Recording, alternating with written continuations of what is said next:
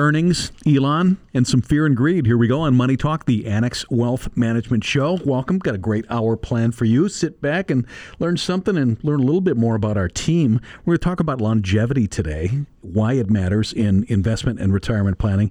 Ask Annex with the question that's been getting a little bit of play lately about moving away from the U.S. dollar as the world's reserve currency. One of the members of the Annex Wealth Management Investment Committee tackles that. Also talking about Social Security break even. It's a great show. As always, head to our website for more information at annexwealth.com. In the studio, Derek Felsky, Chief Investment Officer. Welcome. Thank you, Danny. Here's Dave Spano, President and CEO, Annex Wealth Management. Yeah, thank you, Danny. I like your lead. And of course, we'll make this show brought to you by the letter E. Lots of E things that we need to talk about. You talked about Elon and earnings, and I can talk about expensive and, of course, the economy. But let's start exactly where Danny set that up. And with the earnings schedule coming out, we saw a number of companies start to report last week, the financial companies. And then we saw a report earlier this week, Derek, that talked about the pressure that Tesla is under. Yeah, I mean, Tesla gets a lot of publicity. It's a very high beta stock. A lot of momentum investors are very interested in it. And what we're finding out from Tesla is they're going to trade profits for market power. We know the EV market's going to grow dramatically,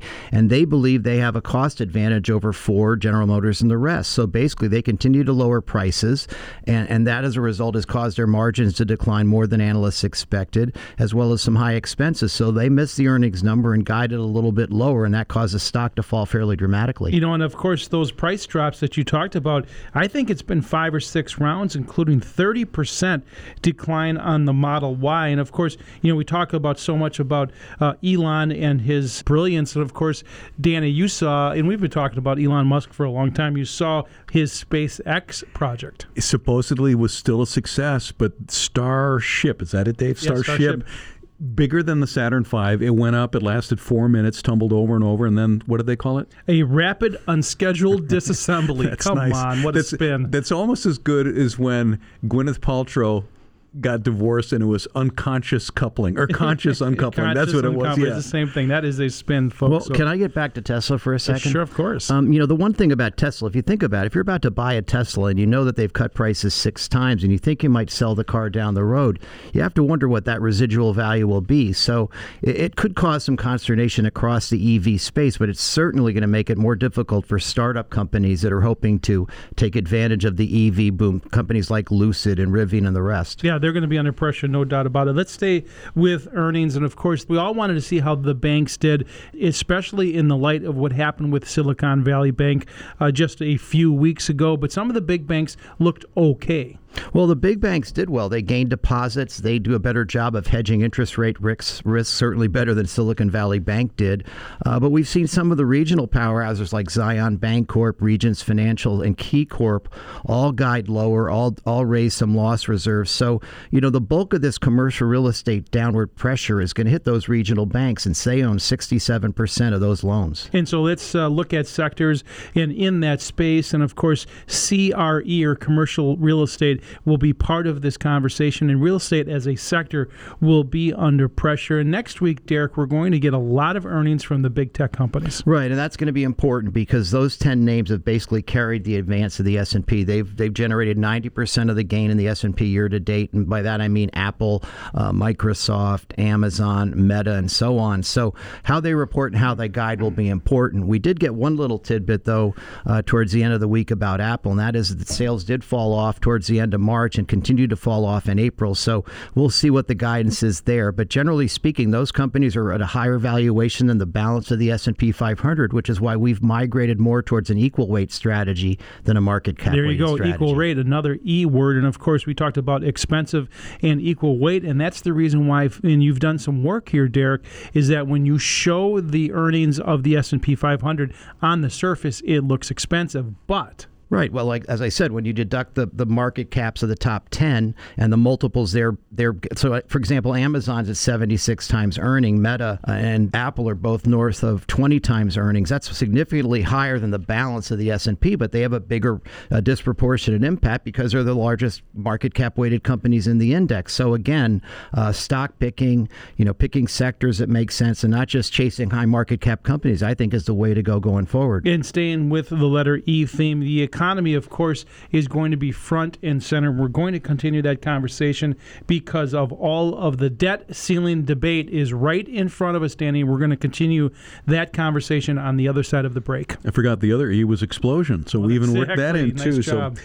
folks, if we can help, head to our website. It's annexwealth.com. What we do as a fee-only fiduciary, we work for your investment, we work for your retirement planning, we work for your tax planning, we work for your estate planning, all those things all together with the deep and talented team that Annex Wealth Management brings to our clients every single day. We'd love to do it for you. Just head to our website, annexwealth.com. Click that Get Started button.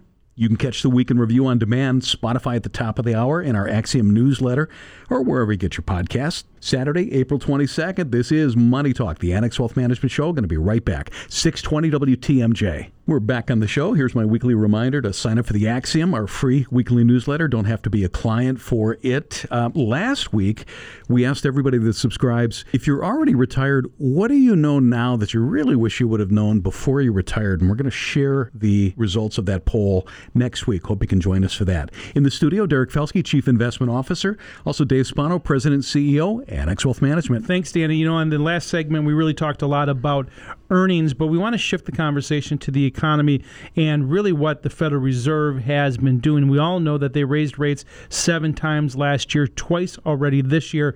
The good news is that they are getting near the end of the rate hiking cycle. Right. I mean, that's what we think based on the data. Right now, the probability for a hike in May is at 88%. We had a good ISM number today, both on the purchasing manager surveys. The services and manufacturing were both above 50 for the first time in several months. So there's now a slight possibility they could raise another 25 points in June. But again, it's going to be data dependent. And many people believe that the economy was strong in the first quarter, with Atlanta Fed saying it's going to be about 2%. But it was very warm across the country, and one wonders whether that helped to stimulate those numbers. And so, again, we are at or near the end of this rate hiking cycle. And what that means is it's probably going to just pause and keep the rates there for a while as the Federal Reserve tries to wring out the excesses out of the economy.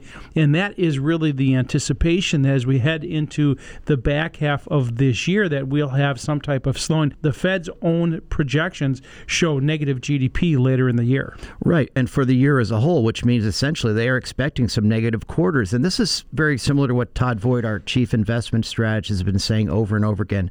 He felt all along we'd have a U-shaped recovery, that absence of Fed put, where the Fed would come in and protect the markets from a sharp drawdown, that this economy is going to take some time. It got a lot of stimulus for a lot of years, and you have to wring out those excesses, and that doesn't happen overnight. So let's try to tie together two pieces. One is what we talked about in the first segment, which was earnings, and now what we're talking about is the economy. Earnings generally have a trough somewhere between 6 and 9 months, or 2 and 3 quarters before the economy gets there, and that's what we're expecting here right now with this earnings season. Consensus is around 3 or 4% negative growth of earnings, and that's what we're seeing right now. Right. Earnings are coming in a little better than feared, but as I mentioned earlier, Q1 may have been abnormally affected by weather, and of course the Silicon Valley Bank thing didn't hit till the middle of March, so couldn't have had much of an impact in the quarter there either. And again, we're trying to be forward-looking and not rearview mirror people, and that's why it's all about guidance. It's all about what the probabilities are, and one way to do that is to look at relative valuations between asset classes, and we still feel that fixed income on a relative basis is cheap relative to stocks. And I want to hit this piece again.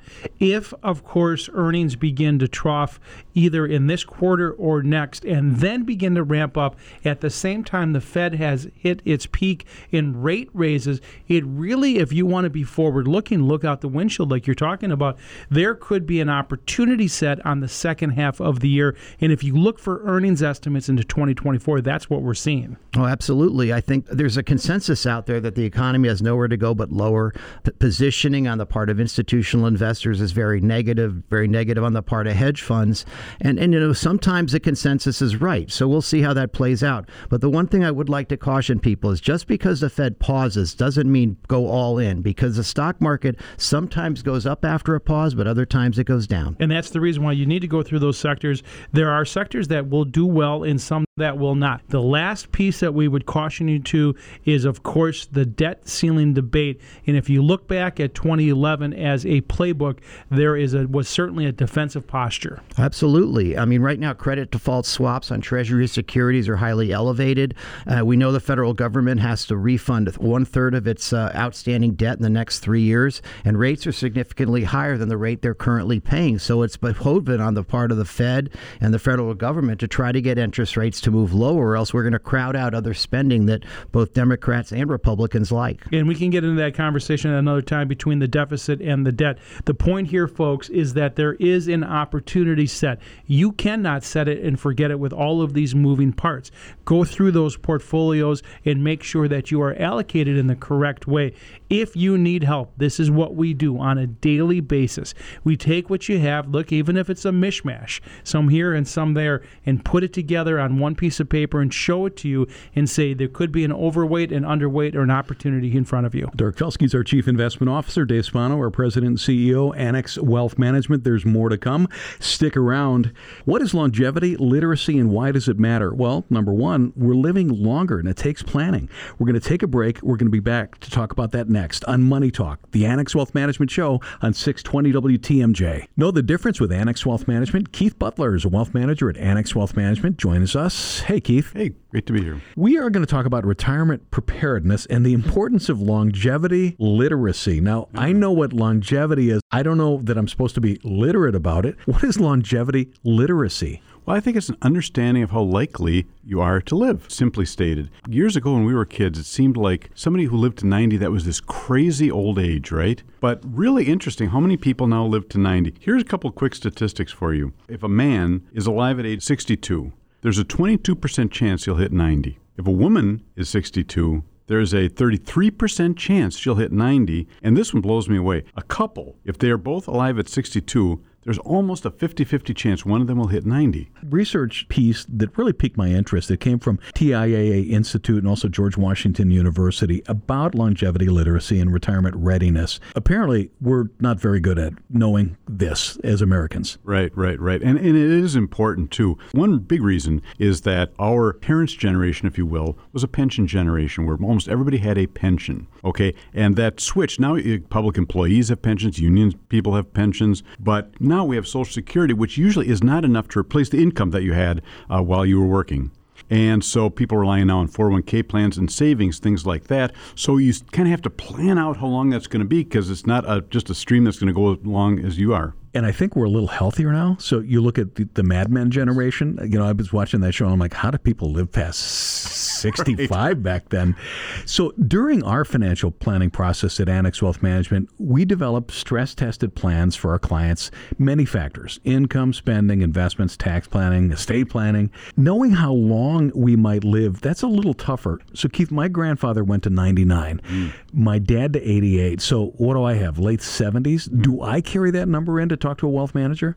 Well, we have a base assumption when people come in, and we build out our plans to have if it's a married couple, husband and wife, the man to 86, the woman to 91. That's just a base starting point. And a lot of folks say, geez, kind of like, your grandpa, they say, geez, we have all this longevity in our family. We can just build it out with a click. That's just a starting point. And one of the reasons is we want to split up the deaths so that one person has to file as a single taxpayer for a few years, and that stresses the plan a little bit. The tough thing is when you live longer than your money does.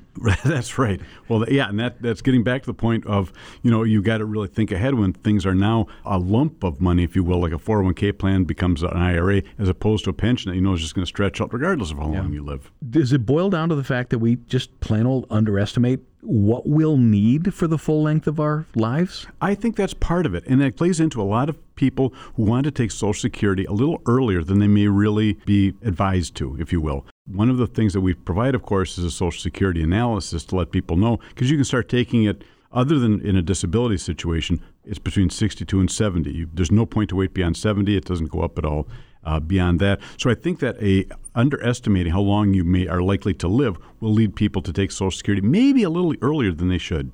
one of the things I saw was the generational differences in longevity, literacy, and retirement readiness. The boomers and the silent generation, they're better. In fact, they've got stronger longevity knowledge compared to Gen Z and Gen Y, maybe because we're closer to that time. That would be my guess. Yeah, right. You ponder these things a little bit more. Right. You know, I've seen various articles about subjects like this. The headline of my favorite was, "Why the last check you write before you die should bounce." Is that a decent goal? It's a perfect goal. And to put it a generation further, back when I was doing estate planning, and some folks would bring in their elderly parents to get their plans done, they say, "We don't want to inherit. We want mom and dad to spend every dime that they have. You know, they earned it, blah, blah, blah." And that's a noble goal. But realistically, if you're very elderly and all of a sudden you see your money going down to like nothing, that's going to add a lot of stress. Now, if we all knew everybody's dates of death, we could plan that perfectly so that, yes, the last check bounces. But unfortunately, the world doesn't work that way. I'm not sure I want that. Yeah. Let's pivot slightly. Let's talk about legacy. We want everybody to enjoy a wonderful retirement, but a really nice part of retirement can be setting up and ensuring a legacy for years to come and being part of that process to design and direct that legacy. That's something we do for our clients. It absolutely is. For lack of a better word, we do the consulting. We'll do the evaluation. We can look at what plan you have right now. You know, a lot of folks that come in that haven't done their plan, they did it when their kids were young. And other kids are into college or out of college, and it's completely out of date. And, you know, getting that up to date is a really important part of that process. Keith Butler is a wealth manager at Annex Wealth Management. Thanks for joining us. My pleasure. Still to come on the show, Ask Annex. Also, a look at Annex Ignite. It might work for somebody you know. How about that? Bottom of the hour, let's get caught up and head to the WTMJ Breaking News Center.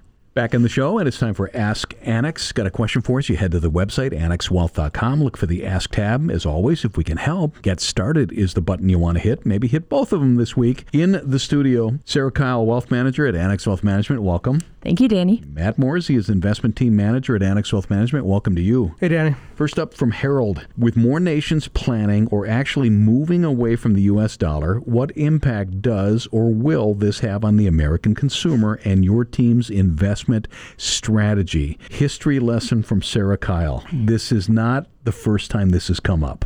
No, it is not. And it, as Matt and I were discussing, this is kind of the topic du jour, and it pops up about once every 10 years. It's getting a little more press these days, and people think it's more imminent because of the fact that, you know, just a quick history lesson on the U.S. dollar and nations trying to no longer have this as the reserve currency. So back in 2010, the BRIC nations got together and they formed a coalition. Now, the BRIC nations are Brazil, Russia, India, and China. They started this coalition to try and not have that dollar be the central bank's reserve currency. So, you know, that's been how many years ago? 23 years ago now? And it didn't fly. No, it did not fly. And, you know, it popped up about 10 years ago, and people said oil's not going to trade in U.S. dollars anymore, but it still is. But So why is it back in the news now? because of the fact that more of these little small nations are starting to join the coalition. But recently, two large nations joined, and that is Mexico and Saudi Arabia. Now, that's a big deal because Saudi Arabia and the United States have an agreement, petrodollar. So they said that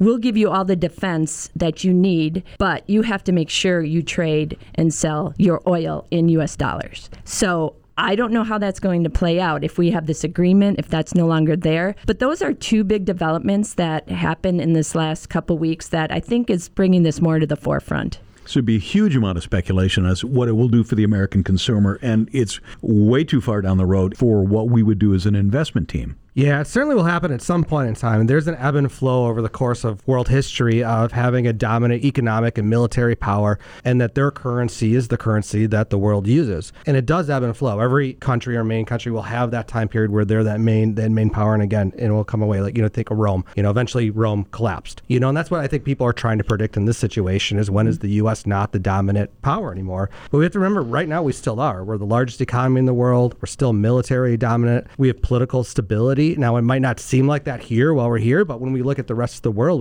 we really are. When we think about, how to quantify some of this stuff, the U.S. dollar is still the reserve for 60% of financial assets across the world. The next closest is the euro at 20%, but the euro is an entire continent that's coming together with one currency to even get a third of the value of the U.S. dollar. And over the last 20 years, about 80% of all foreign trade was done in U.S. dollars. So we're still the big boy on the block, and it's going to be a while before that happens. From a standpoint of how the committee views it, though, it's something we monitor a lot.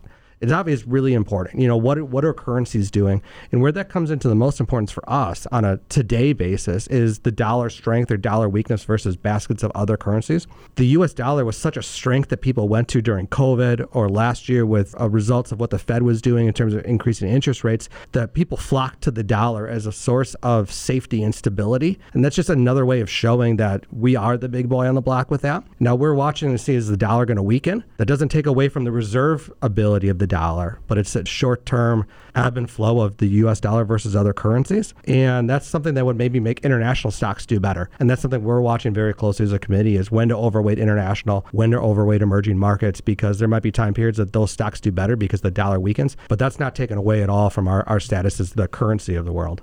Yeah, and I think another reason why this is a hot topic too, and what's kind of pole vaulting these nations that start joining the BRIC nations, is the Ukraine-Russia war. U.S. went in there, they put sanctions on Russia. They also took a bunch of their assets away, and they're funding the war. So that could be a cause for the, like I said, the catapulting of these other little nations starting to join this coalition. Final question on Ask Annex is anonymous. Could you explain how to use Social Security break-even age calculation?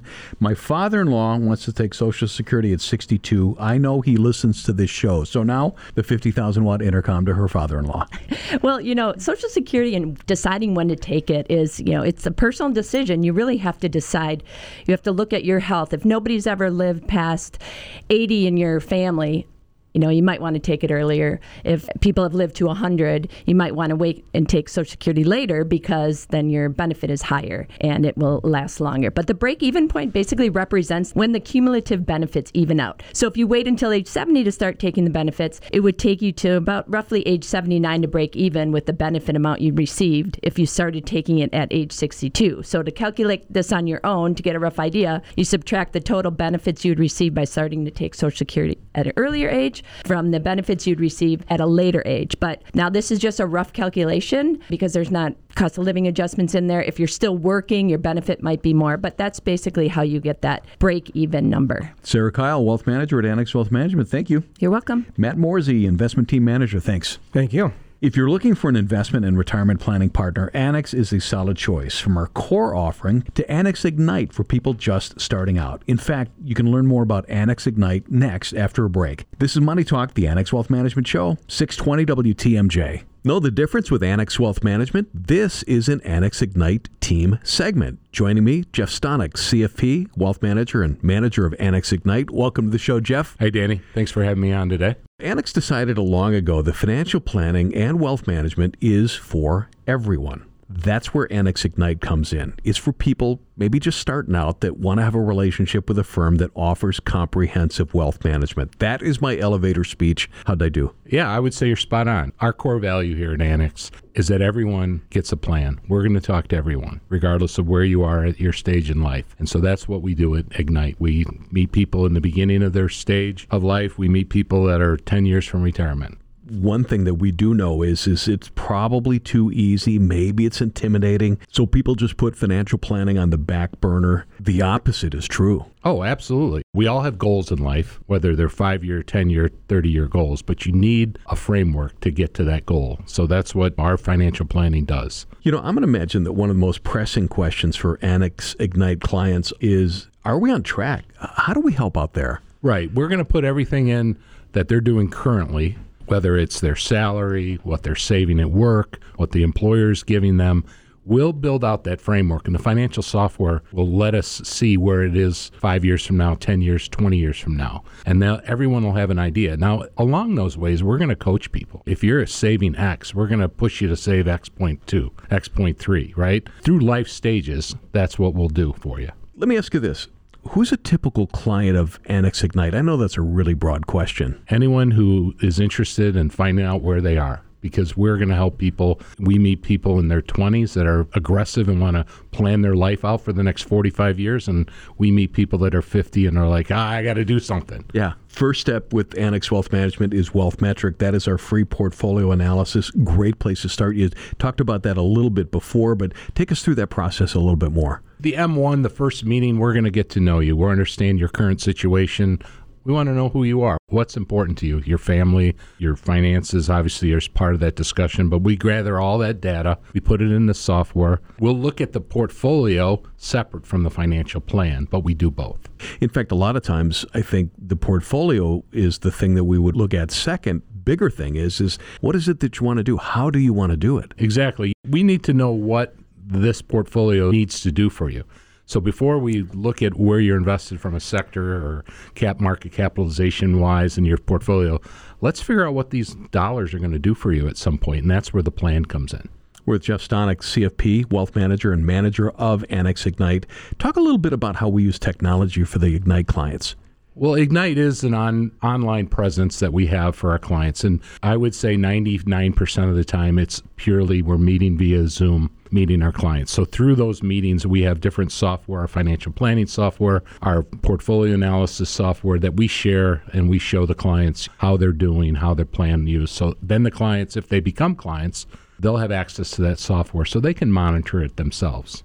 We called that Annex Everywhere before COVID. So when COVID hit, we were able to really pivot so easily and meet with clients across the board. Financial planning and wealth management is for everybody. If somebody thinks they don't qualify, maybe they're not wealthy, that is not the case with Annex Ignite. That's not the case with Annex, period, but absolutely Annex Ignite. I mean, give us a call. I mean, Dave says it every time in a meeting. Give us a call. We'll help you out, and that's what we'll do. Because I've had people actually tell me, I've talked to other people, and they won't talk to me because I don't have enough money. That's not the case here. And we said that a long time ago, that financial planning and wealth management is for everybody. Start today. Get a plan.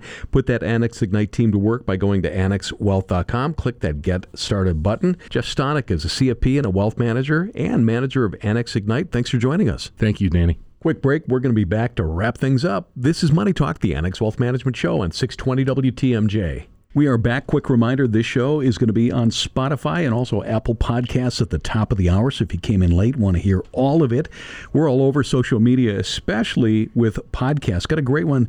The Annex Wealth Management SWAT podcast comes from the Annex Wealth Management Investment Team. Monday mornings, wherever you get your podcast for that. That's Strengths, Weaknesses, Opportunities, and Threats. I'm Danny Clayton. Dave Spano, our President, CEO, still in the studio. Now joined by Deanne Phillips, Director of Client Learning Development, CFP, and a CDFA. Welcome to you. Hi, Danny. Just this last hour, we've had just a sample of what we do at Annex Wealth Management. We didn't talk much about estate planning, but one of the real joys, I believe, for somebody like you, Deanne, and probably you, Dave, if you're working with clients, is working with clients to really establish legacy goals while they're still here and really kind of just maybe direct it and just have joy in that whole process. Yeah, so establishing and first off figuring out what they are, right? So when we think about estate planning, we think about after I'm gone, but a lot of people have the goals for being remembered. Really, it's what we do with it. It's not he who dies with the most, right? So it's establishing how can we be a good steward of what we have and make a difference right now. And right now, that's really the key. And, our clients really say, all right, I want to do that and I want to leave them something, but I want the grandkids to see it as well today. And that's part of the planning process. Absolutely, it is. So establishing those goals, building them into a financial plan, figuring out the basics and the timing to those buckets. We've been in situations where people have said, I've got enough for myself. How can I make a difference? I mean, Danny, we've told the story that you're very familiar with about, the teacher who comes in and says, history of teachers in my family. How can I create a scholarship fund in perpetuity for kids who want to grow up and be teachers? Well, it's been a while since I told the story. May I? Sure, of course. This is the thing that Deanne and Annex really helped arrange for my dad in the last couple of years of his life. They arranged a scholarship at the small town that he grew up in Montana, to send kids off to become teachers. But in the family name, establish sure. this, and it was wonderful. You know what? And it just gave him such great pleasure in those last couple of years. You are such a fan of Deanne, and because that was your first experience, right? Yeah. Is when you became, obviously you were hosting the show, but you weren't a client at that point. Well, I brought him in as a client, so that was great. And you went through the process, and Deanne went through it and put it on the screen and worked through it, and it really starts with, the tenets of financial planning, which is, of course, first is do a discovery, find out what people's goals are, and that's really the first step. So making sure that you pay yourself first, right? Do I have enough in retirement? Then do I have enough to give back to what's important to me? And it doesn't really matter the scope. Everyone really goes through that thought process. And then there's that kind of a relaxation in a way, right, Dave, that financial planning can provide you, where you say, okay, I'm on track for my saving. Now, what extra can I do? And sometimes it's for, I just met with a couple who's accumulating, they've got young children, and it's about, let's super save more for their colleges. That's a family value. It's important to us. So making that the next step of the goal, right? And that's one idea. And so for sure, super funding a 529 plan, which you can do. And a lot of people are unsure how that works, but just something as basic as a 529 plan has estate planning benefits. It definitely has estate planning, especially, linked to the state and state credits, depending upon where you live and what the plan is. But, virtually any goal first follows those kind of steps, making sure that you've got the different pieces of appropriate tax buckets in place to fund what your goals are, and then being, again, not to let the tax tail wag the dog, but efficient with that cash flow through and to and all the way through retirement, making sure that it not only funds it, but it's stress tested. Because a lot of people come in regardless of how much they've saved and say, hey, I don't want to be a burden on my kids either. I want to be sure that my long-term care is taken care of. I can self-fund, or do I need to look at other options as well? And a couple of things, Deanne. One is I walked by the conference rooms, and you had someone in there the other day that was in full camo. And I was thinking, if you were doing a presentation on, of course, saving the family cottage. Yeah, this comes up all the time. We had a presentation just the other evening where somebody came up and said, had nothing to do with it, but she said, I know you touched on estate planning. Boy, do I have a problem, and launched into her. My husband inherited this cottage from his parents and grandparents, and then he died. It's supposed to go to me, and how do we follow this? There can be some very complicated, go-arounds, especially legally. So you always got to go to the source, follow the documents. That's why we have 3 attorneys on staff, not to write law, not to draft. We're not a law firm, but to sit there and help our clients with interpretation, get them on track toward their goals, and help them understand these documents. That's probably how it goes, right? Somebody gets on board with us, and they're having one goal taken care of, but then all of a sudden they're like, oh, yeah, by the way, this cabin we have. Yeah. Or, yeah. And that's part of the planning process. And, folks, if you're listening to this is what we do, and that's the team. And the difference, of course, is the team. When we talk about know the difference, who is on the team? Are they certified financial planners? Are they lawyers? Are they CPAs? Are they PhDs? That is the depth of the team that we bring to our relationships. If you're hearing this and you want to explore that type of relationship, we do not charge for you to come in and have that initial conversation. It's worth getting a second set of eyes on it. Deanne Phillips, Director of Client Learning Development, CFP, and a CDFA. Thanks for jumping on. Thank you for having me. Dave Spano is our President and CEO, and also a CFP. I should give you that because that's no picnic. One of our younger guys working here is studying for that, and he says it's mind-blowing how and it's good, and it teaches ethics, and it teaches lots of things, but great job of captaining the show today. Thank you. Folks, thanks for listening. We sure appreciate that. For many of you, this might be the first time you've been involved in retirement planning. It's not our first time. This is your official indication. AnnexWealth.com. Click that Get Started button. Thanks for listening. See you next Saturday at 10 o'clock. If not, find us on Spotify. It's Money Talk, the Annex Wealth Management Show on 620 WTMJ.